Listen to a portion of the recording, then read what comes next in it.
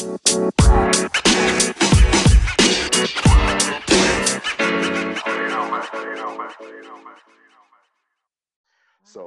first, let me introduce the podcast. This month's episode, we will discuss Black queer mental wellness with the founder of Woke Mental Wellness, Cassie Walker. Hello, and welcome to the second episode of the State of Unapologetic Black Joy. I'm your host, Brandon. My gender pronouns are he, him, his. And as we get started, first, I want to say thank you to all of our new community of monthly subscribers listening to the State of Unapologetic Black Joy on anchor.fm, available on 10 of your fave podcast listening platforms, including Apple, Google, and Spotify. Second, if you're new to the podcast, I started this work on Unapologetic Black Joy as a call to community where I wanted to facilitate public roundtable conversations with activists, academics, educators, and entrepreneurs and entertainers who are experts in their field, specializing in documenting, archiving, and recording the spatial politics of unapologetic Black joy, thus the name, the State of Unapologetic Black Joy. Now that work has shifted a bit due to real life, everyday lived realities with family and being a grad student and entrepreneur, towards being in conversation with experts in these communities in the form of podcasting via Anchor FM and on Twitter at state_joy, where we can collaboratively, curate resources and creative content where friends and subscribers of the podcast can get plugged into how they, as listeners, share support for themselves first and foremost, and find a listening community with us here at the State of Unapologetic Black Joy and our guests and friends of the podcast. Speaking of guests and friends of the podcast, today we welcome someone I met this year at an art and creative entrepreneur networking event in the Chicagoland area. Black queer mental wellness professional Cassie Walker, founder of Woke Mental Wellness. Hello, Cassie. Okay. Hello. Hi. Yeah. Hello. Okay. Yeah, can you hear me? Yeah. For some reason, Sorry. you couldn't hear me for a minute. Sorry. Okay, go ahead. Hey, it happens. We work with it. That's true. Hey, yeah. Roll with it, right? Right. Go ahead. Yourself and your gender pronouns. Yes. Yeah. So hey, I'm Cassie. And I use she, her, they, them, and pronouns. Occasionally it switches. Cause my gender is somewhere in the fluid to like a gender range. So yeah. Okay. Okay. And share your work as the founder of Woke Mental Wellness with the State of Unapologetic Black Joy podcast community. Yeah, so Woke Mental Wellness is my passion project. That is a podcast and blog and hopefully community that really focuses in on the intersections of Blackness, queerness, and mental wellness and what those things mean and the various factors that can have impacts on them. So, we're going to be looking at everything from mental wellness and everything that impacts it, everything from, okay, how do I find a provider to how do I be a good provider, to suicide, to anything and everything in between, to this really intense societal climate we're in. Exactly. Right. I can strongly concur with that. the political and just social climate that we are living in here, continents in the continental Americas and its territories, from climate-related disasters to public policy disasters. Yeah. So, yeah. You mentioned your pronouns are she, her, they, them, and you're on the agender spectrum. Can you unpack that for our listeners just a bit?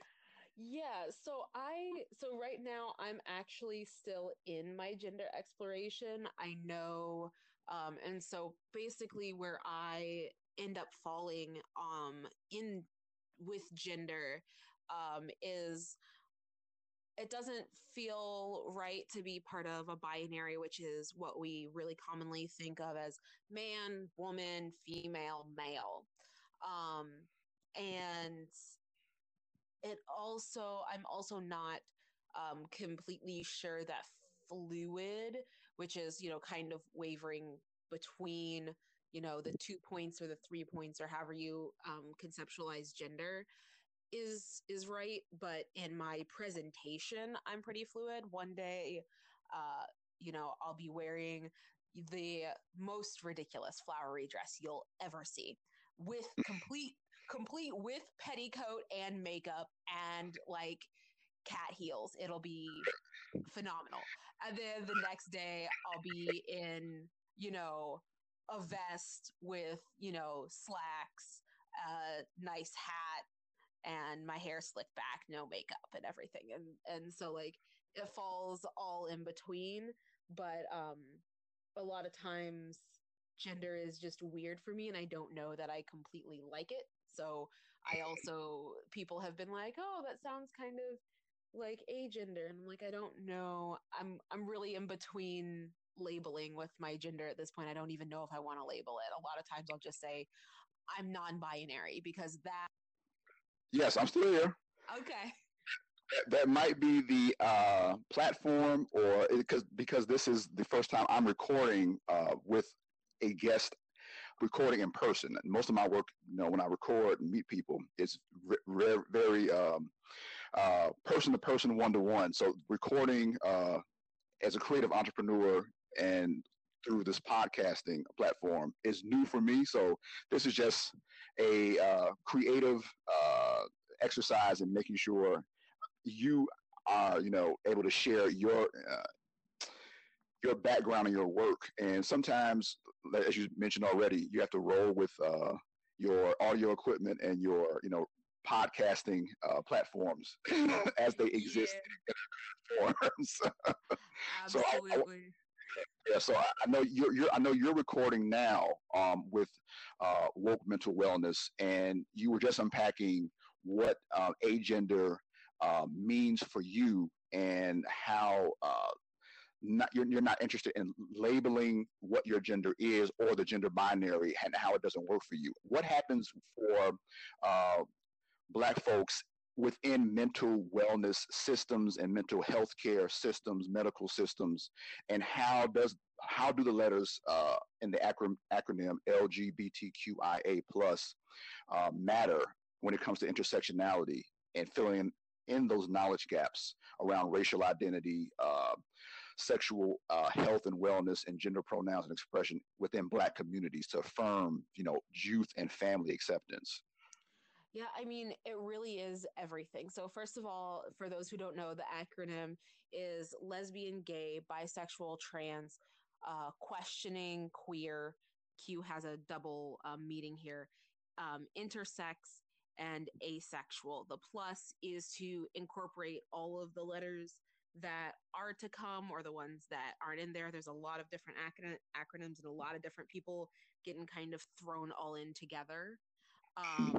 And so that's what that is. That's kind of when you hear the queer community, that's what we're talking about, is anyone that falls under those kind of mass umbrellas. And then when we talk about intersectionality and, kind of bridging the gaps and how that impacts mental wellness and services and care and sexual health, well, if you're a person and that you identify as someone who's femme or feminine, and you're interested in people who are primarily also feminine, Mm, then you're in high school, your sex ed class is going to be meaningless to you.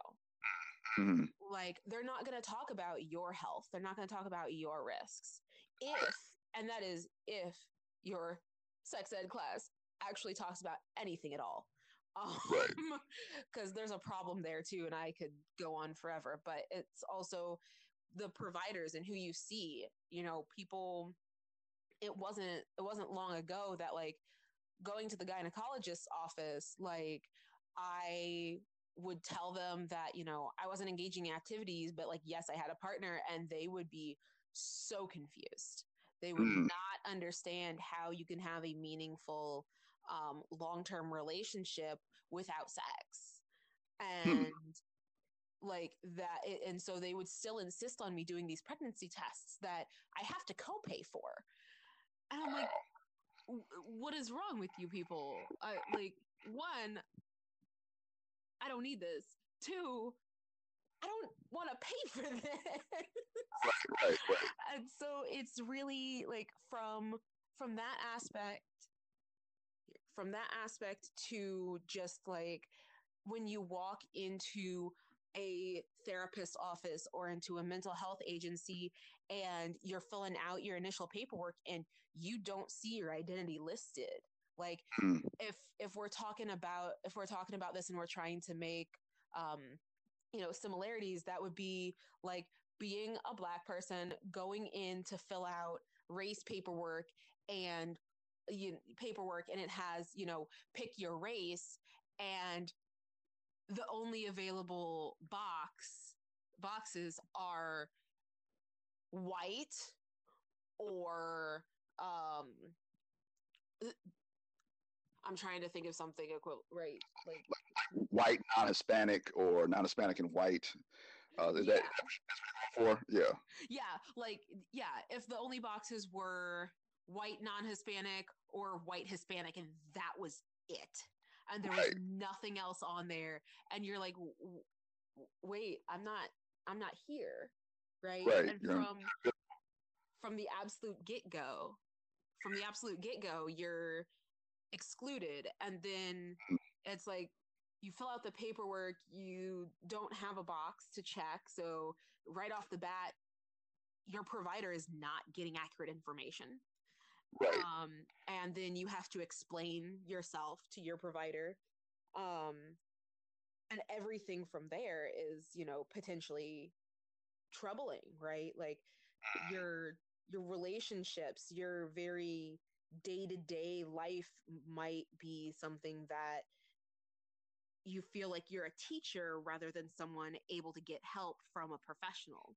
So it Right. really does matter, and it matters because that experience might not just be at the clinic. That experience might also be, at home, because if your Mm. parents don't know about these things and you're young, best, like, hopefully they're loving and they're supportive and they'll teach themselves. But Right. I mean, we got like, trans youth have the highest homelessness rates Mm. because parents are just shunning their children and throwing them out on the street Right. because of these things. So it really does matter. And the suicide rate reflects non acceptance. Right. Right. And that's an important note you're making about trans youth and that intersection with blackness and race and gender and sexual health education and caregiving and support services and providers, because this is Suicide Prevention Awareness Month in September. So, how do parents and educators and providers, in the Chicagoland area, uh, build community in support of our Black and queer family that lack access to quality mental health and mental wellness care professionals, like due to those types of ongoing traumas and microaggressions experienced in real life, whether it's on the street and or in public policy, or whether it is in possibly faith community, or if it's experienced in you know, any type of space where these intersections of blackness and queerness and transness and womanness also uh, Mm-hmm. overlap in terms of gender expression and sex discrimination and race discrimination in these various everyday necessary systems, whether it's um, getting employed or whether it is getting housing. How do people Yeah. provide support? Yeah, well, so the good thing is there's a lot of good work being done in Chicago and the Chicago area. Um, You've got places like Affinity Community Services, which is a Black um, queer organization, Black owned and ran by some wonderful Black women and femmes that are doing some great stuff um, in the city. You've got your really big organization. You got your really big organizations like Howard Brown and Center on Halstead that are really working to advocate on that queer side of things and are working on making sure that they're being inclusive. And there's classes, there's webinars, there's podcasts like this one and like mine where you can go and you can learn without having to put that burden on the marginalized group. Mm-hmm. There's all kind I mean there's all kind if you like to read, there's plenty of books you can look up. I just had a friend order me a book that just came out called The Color of Madness. It's from the UK, but it's a look at the race disparities in the mental health system in the UK. Wow. Through Okay. yeah, with a it's a they compiled a bunch of people's firsthand accounts and short stories and poetry and everything into this book. These two mental wellness workers. One was a doctor, one was a psychiatrist, and I believe one was maybe the equivalent of like a social worker type person over here. And so things like that are great reads. I have this amazing graphic novel book called Black Girl Mania that is from a local author that kind of walks you through in a graphic novel sort of way the experience of mania and going through that those symptoms. And so it really is, with the internet and all of these things, much easier to find resources and to find places, and as far as finding housing and making sure that you're being treated properly. Once again, Right. same things. You can go to some of those big agencies, and if they don't have the services themselves, they have partnerships, they have resources, and they can point you towards the tenants rights group and lawyers in your community. If you feel like, hey, I applied for this apartment, and as soon as they found out that my partner or that I am trans, suddenly there was a problem, Mm. or we have bed bugs, and my landlord has made disparaging comments about gay people or black Mm. people or what have you. Like, those are all things that can be addressed for sure, and that luckily Right. Chicago is really building a lot of community when it comes to both blackness and queerness. You've got organizations like um, Breaking the Silence, Mm. uh, that is helping people pay for services. Mm. They are using their donations to help people pay for services, and Kenya is doing amazing work with them. You got Sista Afia with Right. who is doing webinars and who are starting to offer services and everything. So there's some really great work being done by some really amazing people. Well, now, in addition to all the services you just mentioned, from Howard Brown to Affinity, how do you, in your professional life and your personal life around advocacy and social work, because you have a master's degree in social work, that's correct? That is correct, yeah. What are your self-care rituals and spiritual community that help you restore your sense of belonging as a Black queer mental wellness professional and creative entrepreneur, while doing all these blogs and podcasting and work around creating space and holding space for people whose voices are on the margins and need to be amplified?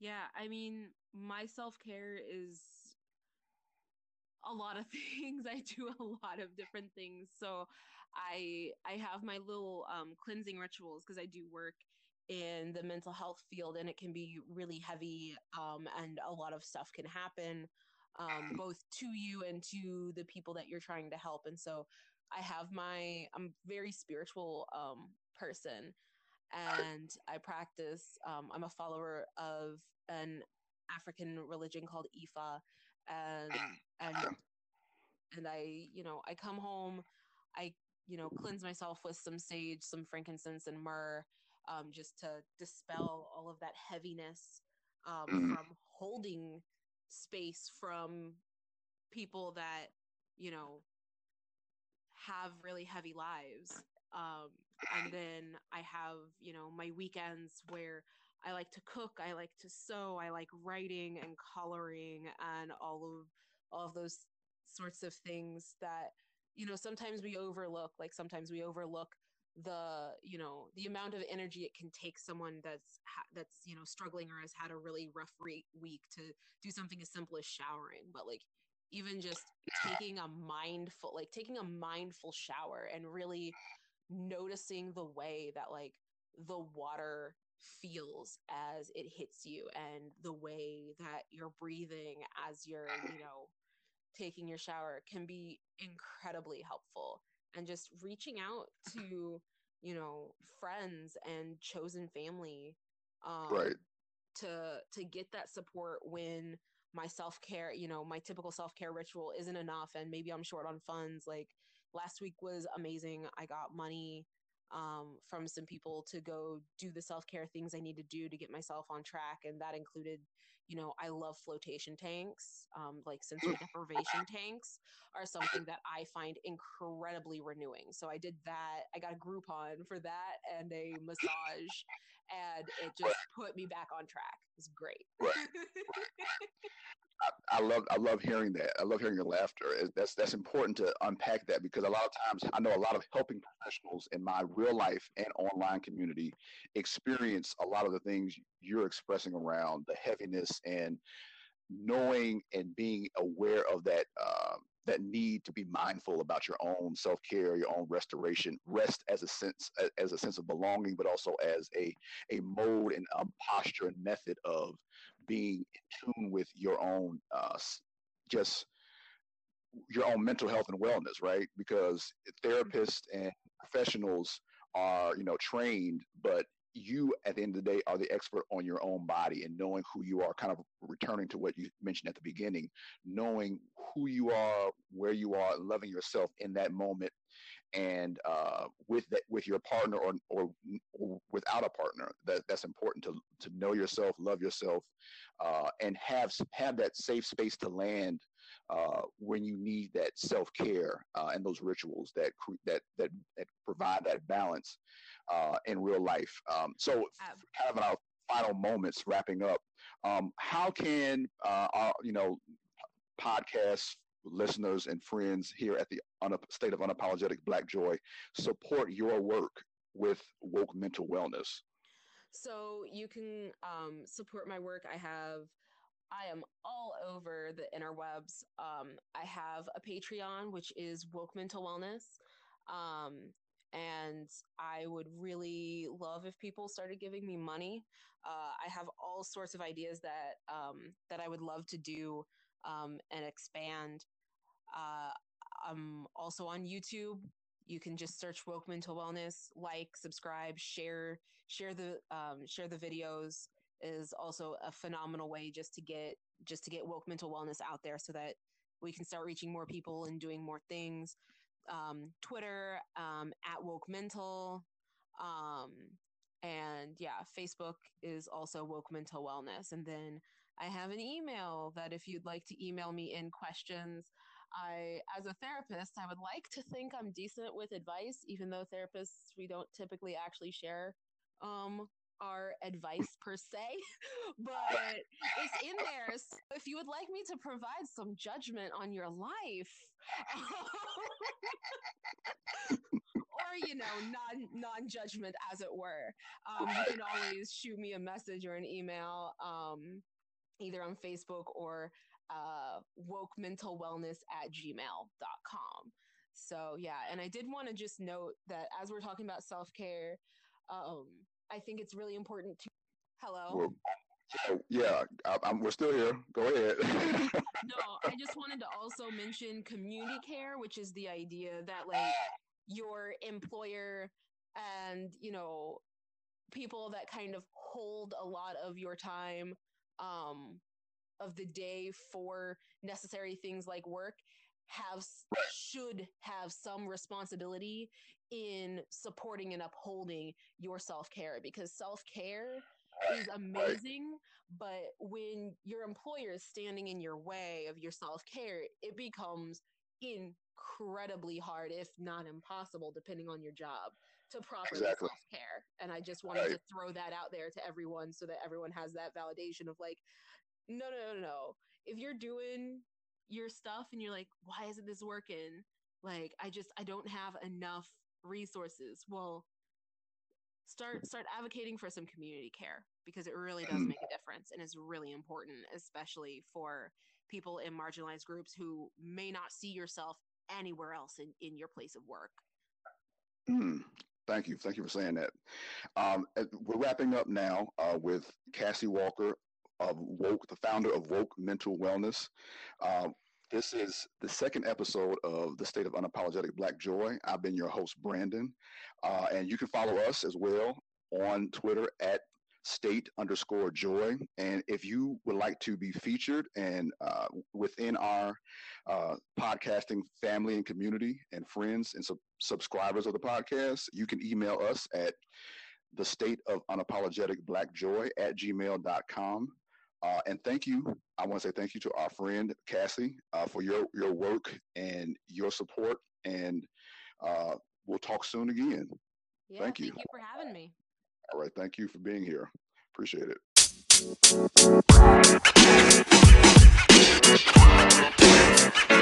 You know, man.